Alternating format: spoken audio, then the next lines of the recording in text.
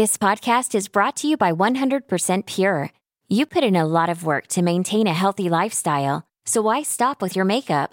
We make makeup with fruit and tea, spa skincare with potent plant-based vitamins, and hair and body care infused with sea minerals, all in the name of a healthier you. Visit 100%pure.com to shop our clean beauty collection. A Better Life with Dr. Sanjay Gupta. I don't know many people who still smoke. What about you? I'm Dr. Sanjay Gupta, CNN's chief medical correspondent. Tobacco is still the leading cause of preventable death in the United States and around the world. It's hard to believe, I know. Because nicotine is so addictive, smoking is one of the hardest habits out there to kick. That's why it's so important to never start in the first place, and why I was so interested to see the results of this new study out of UCSF. It found incidents of smoking are up dramatically in youth-focused PG-13 films.